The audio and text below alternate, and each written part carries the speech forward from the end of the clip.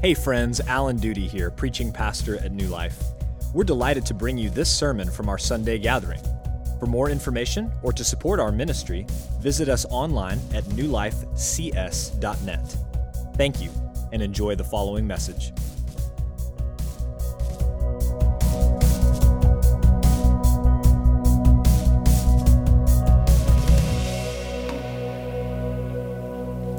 There is a remarkably powerful scene at the end of the movie Saving Private Ryan. If you're not familiar with the movie, it follows the story of an Army Ranger captain named John Miller, played by Tom Hanks, and several other men who have been ordered to find a private named James Ryan, played by Matt Damon. They've been ordered to bring him home to his mother, who has already lost two other sons in the war. And as the movie progresses, we witness Captain Miller and his men endure incredible hardships, and many of them die. They lose their lives saving this one man. And in the end, they accomplish their mission. Private Ryan is saved. But as the mission ends, Captain Miller is shot and lies dying. And as he's dying, he pulls Ryan close to him.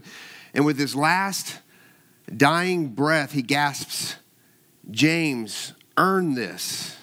Earn it."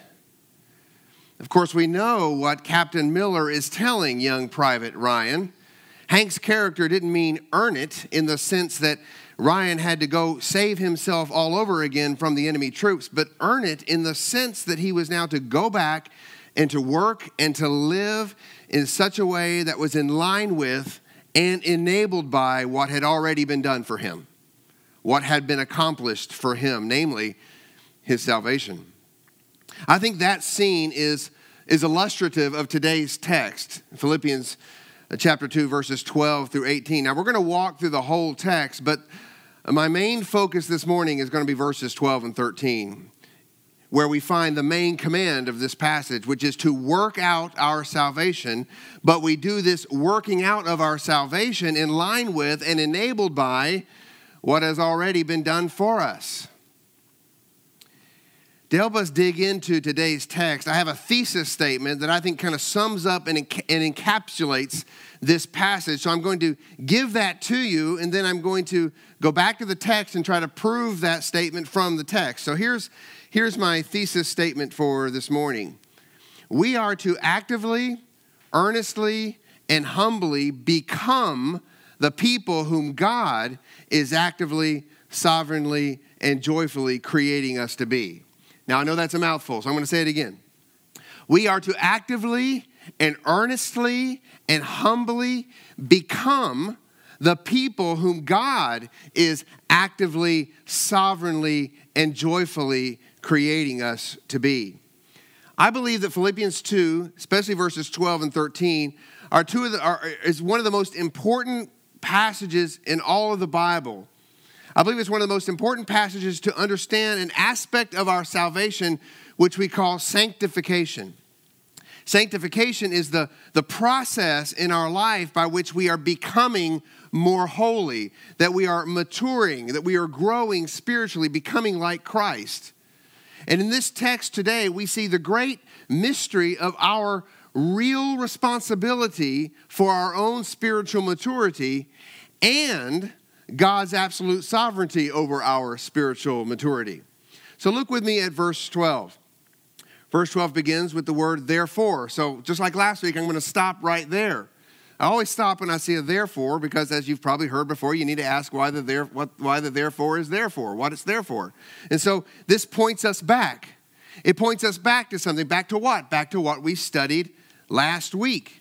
And if you recall, last week, chapter 2, verses 1 through 11, they themselves pointed back to chapter 1, verse 27, where we saw that those who are going to live lives worthy of the gospel are called to pursue unity in the church, a unity equipped by gospel realities, chapter 2, verse 1, evidenced by a humble mentality laid out for us in chapter 2, verses 2 through 4, which is ultimately empowered by our new identity in Christ, chapter 2, verse 5. So we are to have this mentality which is ours in Christ. And so in verses 6 through 11 of chapter 2, we have this beautiful Christological hymn that describes the self-sacrificing humility of Christ that we are called to and empowered to emulate. So I want to read some of those verses again, those mind-blowing verses. Let's go back to verse 6. We're going to pick it up with the word though. Though he was in the form of God, did not, is referring to Jesus, he did not count equality with God a thing to be grasped, but emptied himself by taking the form of a servant and being born in the likeness of men and being found in human form, he humbled himself by becoming obedient. Now there's the key word. I want to see how that connects with today's text. He became obedient to the point of death, even death on a cross. Therefore God has highly exalted him and bestowed on him the name that is above every name. So the therefore in verse 12 of today's passage is pointing back to this text, and we see a connection with the word obey. There's this obedience of Christ, and we're told in this text, therefore, my beloved, as you have always obeyed. Their obedience was to be modeled after Christ's obedience of chapter 2, verse 8. And what was the essence of Christ's obedience? It was self-sacrificial humility. It was this humbling of himself. And so this obedience was to be the consistent pattern of their lives, not just what they did when the spotlight was on them. As you have always obeyed, so now, not only as in my presence, but much more in my absence. I'll give you an experiment to try at home. If you have children in the home, or wives if you have a husband, all right? I'll give you an experiment. An hour before supper, cook some really good cookies. Their favorite cookies. They're hot and warm, and oh, the smell is amazing. And then put those cookies in a little plate there and say, you know what? We've got an hour before supper. You can't have any cookies until after supper. And then I want you to leave the room. But set your phone up with the video camera rolling. And I can almost guarantee you with the children and perhaps the husbands, they might at least go over and smell those cookies. It might break off a little piece of one of the cookies. It might just go ahead and take one. I mean, there's 20 cookies there. So is she going to miss one if I just go ahead and eat it now? But of course, the measure of our child or our husband's obedience isn't what they do when you're in the room with them. It's what they do when you leave the room. So too, the measure of the genuineness of our Christian walk is what we do when no one is looking. It's how we live when no one's paying attention. So Paul says here, obey, yes, like you do when I'm there, but even much more in my absence. Therefore, my beloved brothers, as you've always obeyed. And now we get to this exhortation. Okay, this is the main command of this text. Work out your own salvation with fear and trembling. So this call to work out our salvation is the act of obedience, and the substance of that obedience, again, is for us to imitate Christ's self-sacrificial humility, which, as we learned last week, is the key to Christian unity. So we are to work out, and this is a present tense imperative, meaning that it is a command, not a suggestion. This is not an optional exercise. But what does it mean? What does it mean to work out? Well, this verb, katergazomai, was also used by secular Roman writers to describe the working of a mine with the goal of extracting all of the precious metals. It was also used by secular writers to refer to the working of a field to reap the harvest. So it clearly implies hard work to produce something. But we don't just have to look at the secular Roman authors. We can look at how Paul used this word. He uses it 19 other times in his epistles. And in most of those usages, when Paul uses this verb, our English translation, our English Bibles translate it as the word produce. Produce. So for example, 2 Corinthians 7:10, for godly grief produces, it's the same verb, katergazomai, for godly grief produces a repentance that leads to salvation without regret. Whereas worldly grief produces, there it is used again, death. So we see that word translated in most of the cases as the word produce, but then in other places it's translated in our English as to cause or to bring about. So the Apostle Paul normally uses this verb to mean to produce, to cause, or to bring about. And so we need to assume that that's how he's using it here as well. But when we substitute those words into this passage, it sounds strange to us. To produce your own salvation, to cause your own salvation, to bring about your own salvation. It sounds like heresy when we use those words. Doesn't the Bible teach that we cannot produce or cause or bring about our own salvation? Well, yes, it does. Hence why many commentators on this passage are hesitant to give the same meaning to Paul's usage of the word here that he has in other places. But friends, I don't think we have to dance around the meaning of this word. I just think we need to understand in what way we are called to produce our salvation and what aspect of our salvation that we are talking about. So the question is, therefore, what does salvation mean here? What is Paul talking about? So we need to understand that Paul uses the word salvation or the verb to be saved in three different ways in his epistles. First of all, sometimes he uses the word to be saved or salvation in the past tense. And when he's using it in that way, he's usually referring to our justification. Our justification. This is what God has done for us. It's a monergistic work of God. The only thing we can contribute to our justification is the sin that necessitates it.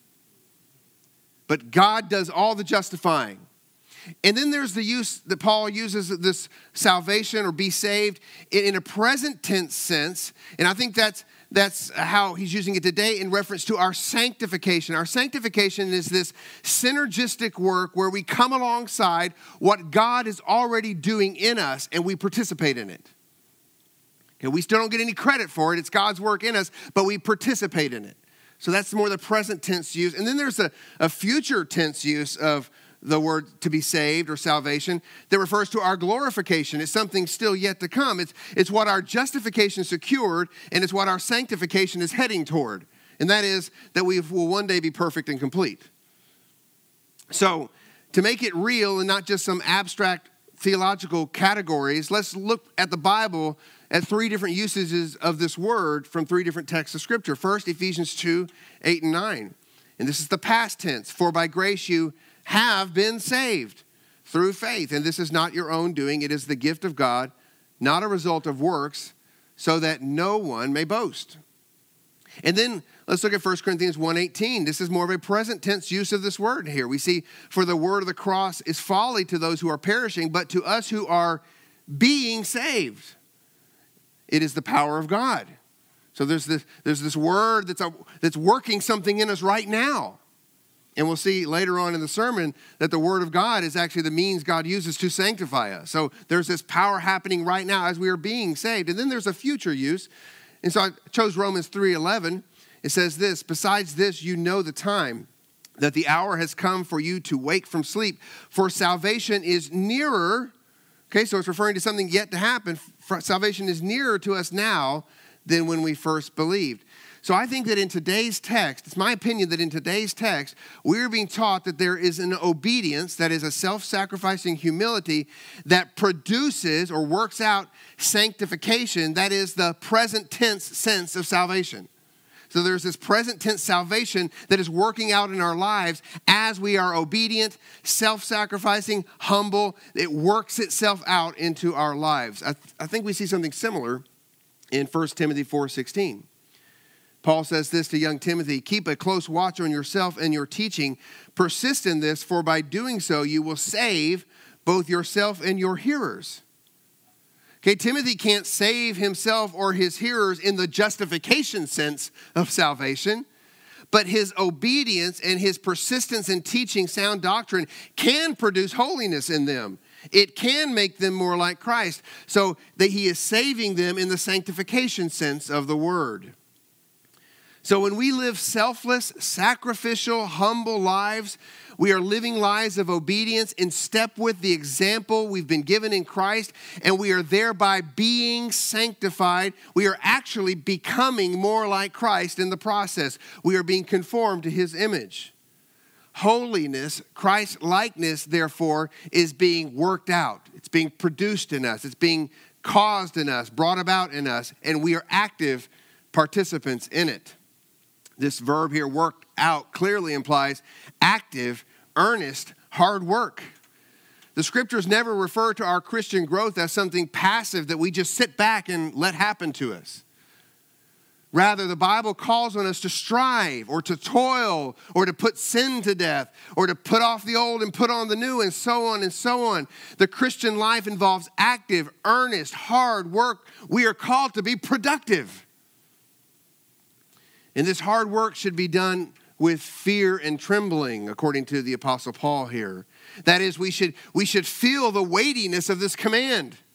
I'm sorry, if you don't feel the weightiness of the command to work out your own salvation, then perhaps there's something else wrong in your heart.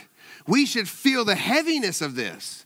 And so it is to be done with fear and trembling, not a fearful anxiety which frets over our weaknesses, but in awe that puny old us are called to such a task, in awe that we are called to come alongside and participate in what God's doing. It's an awe that should drive us to our knees in prayer, begging God to equip us for the task.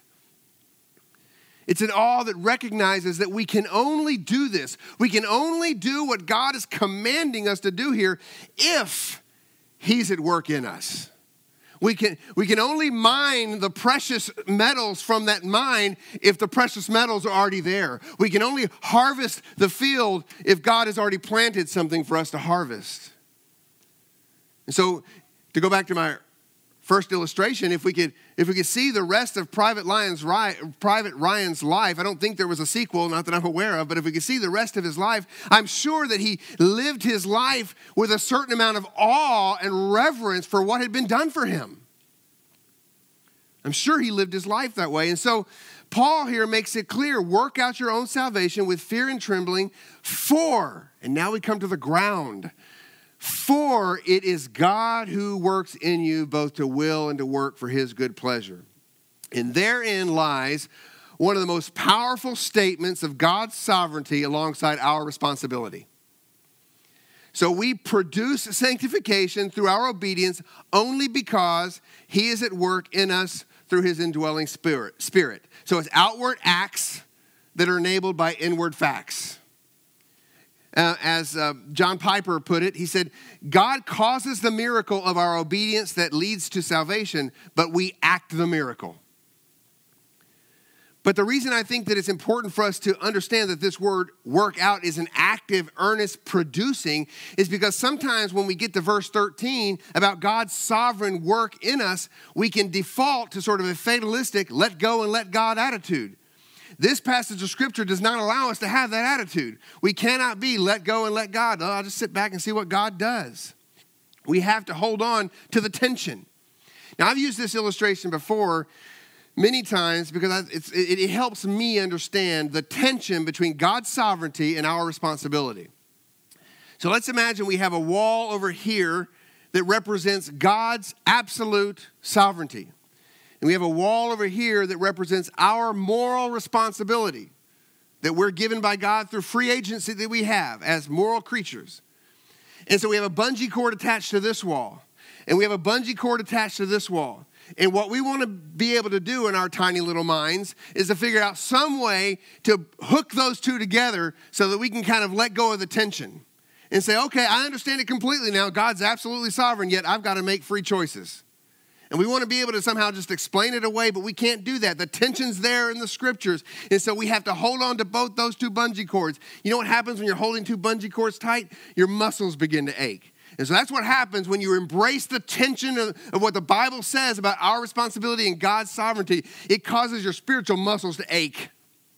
But you got to hold on to both of them because if you let go of one or the other, you fall into error. If you let go of our responsibility, you end up with that, well, let go and let God attitude, and you end up doing nothing for the Lord. And then if the flip side, if you let go of God's sovereignty, you think it's all about you and your power and your strength. One leads to fatalism, the other leads to legalism. We have to hold on to both sides of the bungee cords here. We are called to, as one preacher said, I think it was Kevin DeYoung, but I cannot remember, we are called to spirit-powered, grace-enabled, gospel-driven, faith-fueled hard work. That's what we're called to. So this text that we're looking at today is actually actually kind of lived out by the Apostle Paul. We see it paralleled in Paul's testimony of his own life in the very next chapter. So let me just jump over to chapter 3, verse 12 real quick, and it says this. And this is Paul talking about his own spiritual maturity and his desire to be like Christ. He says in verse 12, "Not that I have already obtained this or am already perfect, but I press on to make it my own." So there's the hard work. I press on to make it my own. But here's the ground. Because Christ Jesus has made me his own. So back to my thesis. We are to actively, earnestly, and humbly become the people whom God is actively, sovereignly, and joyfully creating us to be. We are becoming it. It's a process. We are becoming who God is at work in us, making us to be, all right? If that makes any sense. We're becoming whom God is creating us to be. So now let's look more at that inward work that God is doing in us. Look at verse 13. "For it is God who works in you." Now the Greek tense of this verb to work indicates an ongoing action. So we are called to be working because he is actively and continuously at work in us. For it is God who works in you. This word work is the Greek is energeo. And the verb here, as you can tell from the sound of it, is where we get our word energy from, energeo. So that I really like that it's God's energy empowering and enabling us to do what? To will and to work. This points to our will and our work. He is at work in us to empower our will and to energize our work. Okay, so God energizes our energy. The word here for our work is the same Greek word. God energizes our energy. I like the way the New Living Translation renders this verse. "For God is working in you, giving you the desire and the power to do what pleases him." So think about this. I love how God works. If he only worked on our will, that is our desires, well, then we'd be left unfruitful because we wouldn't have the power to carry out what we desired. On the flip side, if God only empowered our work, then we'd be in danger of doing things for God begrudgingly. But our God is holistic. He works in our whole being. He enables the will, our desires, and he gives us the power, our work. He empowers the heart and the hands. And this is the way the Bible talks. All over the place in the Bible, you hear the Apostle Paul talk like this. Colossians 1:29. "For this I toil," so there's the work, "struggling with all his energy that he powerfully works within me." Or 1 Corinthians 15:10. "I worked harder than any of them, though it was not I, but the grace of God that is with me." And so Paul's always talking this way. I'm working hard, but actually it's God working in me. And so this inward reality that God is at work in us, empowering our will and our work, results in him getting all the glory. 1 Peter 4:11 is a Bible verse that I used to have taped to the pulpit at the church I preached at for years. And it says this: "Whoever speaks as one who speaks the oracles of God, whoever serves as one who serves by the strength that God supplies, in order that in everything God may be glorified through Jesus Christ. To him belong glory and dominion forever and ever. Amen." And nothing gives God more joy, friends, and nothing should give us more joy than for God to be glorified. And I believe this text speaks of God's joy. I said in my thesis statement, God is actively, sovereignly, and joyfully working in us. Look at verse 13. "For it is God who works in you both to will and to work." Why? "For his good pleasure." God delights to work in his people. For when he works in his people, he is glorified. The author of Hebrews said in Hebrews 13:21, as he's praying, he prays that God would equip you with everything good that you may do his will, working in us that which is pleasing in his sight through Jesus Christ, to whom be glory forever and ever. Amen. So what is pleasing to God is the glorification of the Son. So that should motivate our joy as well. So we are to work hard on our spiritual growth. We are to put forth real effort, and we can have confidence to put forth that effort because we know that God is at work in us, as you've already seen in Philippians 1:6. "I am sure of this, that he who began a good work in you will bring it to completion at the day of Jesus Christ."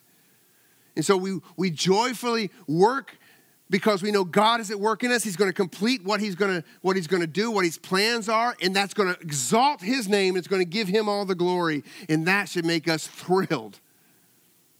If your reason for pursuing Christian maturity is that people will look at you and applaud you, that will never give you joy in your life. It's a temporary, vain satisfaction that will disappear in a heartbeat. But if your goal is to give God all the glory, maybe no one ever knows about you, they never hear about your preaching, they never know about your service, you work quietly, humbly, sacrificing yourself for others in the body, that glorifies God. And you know what? That'll produce a joy in you that's unquenchable. Unquenchable. So we come to the remainder of our passage now in verses 14 and following, and I've got 9 minutes to get through it, so we're not going to obviously spend as much time on these verses. But I do think they bring us back to the humble mindset that we are called to have. So look at verse 14. Do all things without grumbling and disputing. These things are the opposite of humility, the opposite of counting others more significant than yourselves. We're to do everything, all things, without grumbling or disputing. Grumbling here means complaining or whispering or murmuring. It's actually an onomatopoeia, if you know what that is. It's when the word actually sounds like the actual meaning of the word. So in the Greek, it's gogusmos, right? Gogusmos. So it sounds like grumbling, right? Gogusmos, all right? That's grumbling. It's murmuring. It's whispering. It's gossiping. It's complaining. Can you believe Pastor Allen made that decision? I mean, really? And then there's disputing. Do all things without grumbling or disputing. That's to debate or to be argumentative or to fight over words. Now, I'm sure that's not a problem here at all. I'm sure that you're not like every other Baptist church on the planet.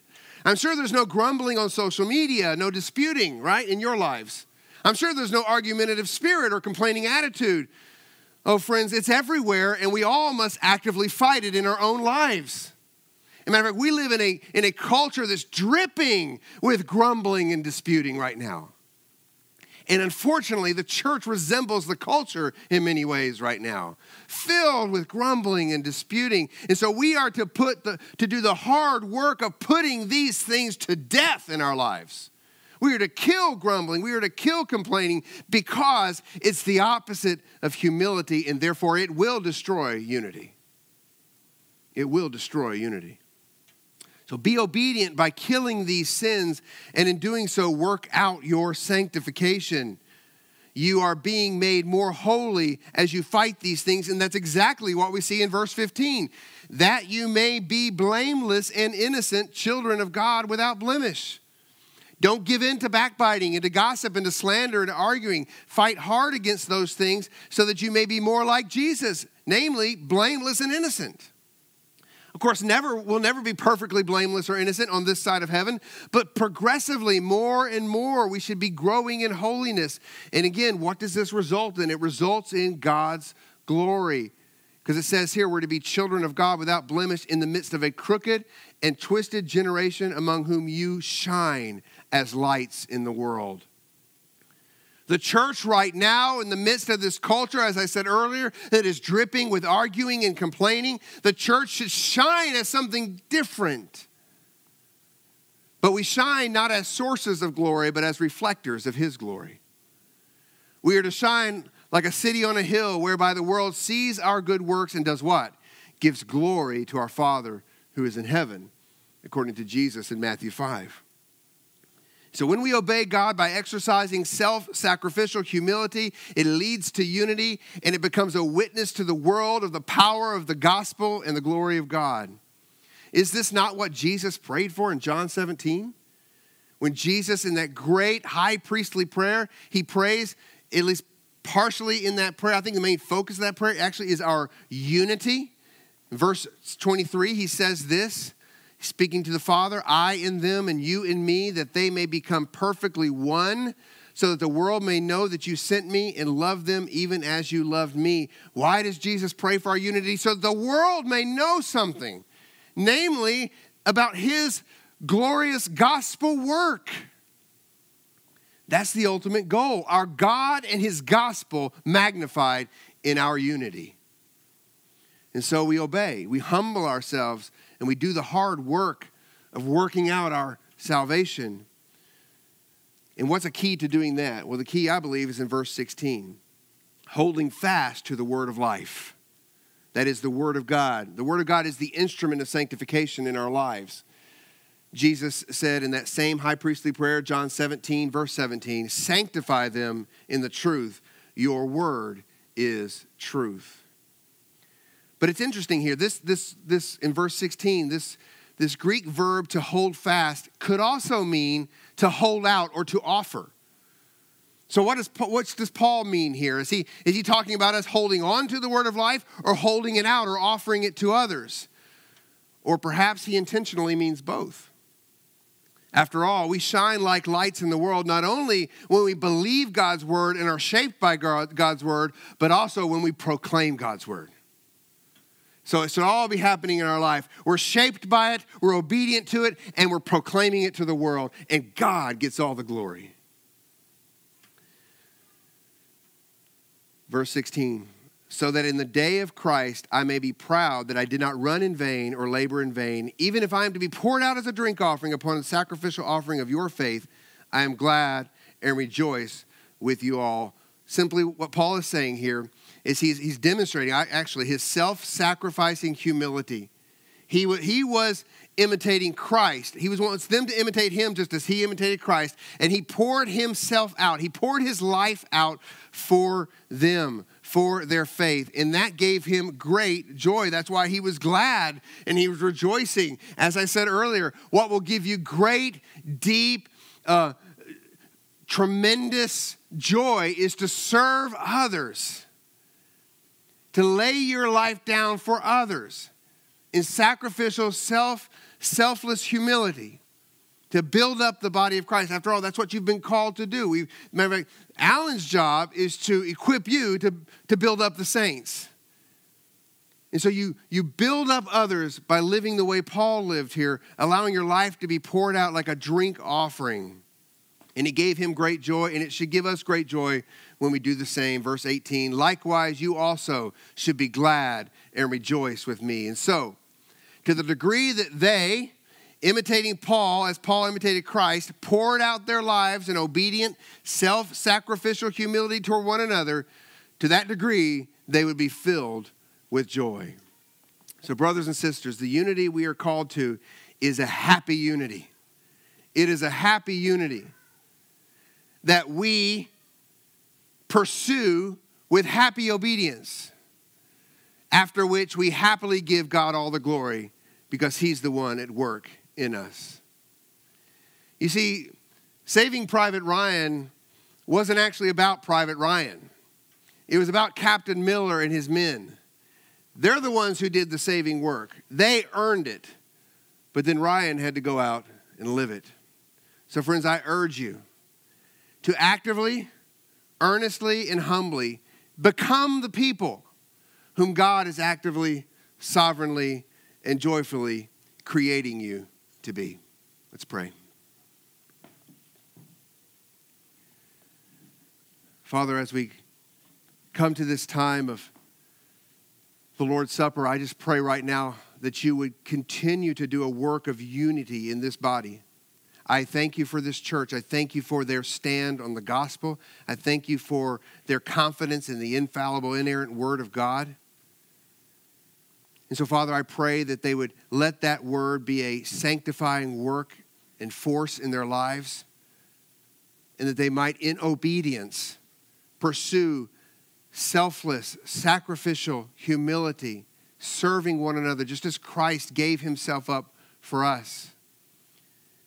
And in the process of doing that hard work, Lord, may they give you all the glory. May they recognize that you are the one who's actually doing the work in them. Father, I praise you for those in here who are already living lives in that sort of way. But Lord, there may be some in here who cannot live their lives in the way that Paul's calling us to do because they don't have you in them yet. And so, Father, may this Lord's Supper table be a proclamation of the gospel to them. Lord, I pray that you'd help these people see, if there be any here in the room today, that Christ gave himself. He poured out his blood and he allowed his flesh to be torn so that we could come in faith, repenting of our sins, trusting solely in Jesus. We might come and be made new creatures and then be in this process of being made into the ones that you've created us to be. So, Father, we thank you and pray now that you be the rest of our time. In Jesus' name, amen. Thank you for listening to the sermon audio from New Life Baptist Church in College Station, Texas. For more information or to support our ministry, visit us online at newlifecs.net.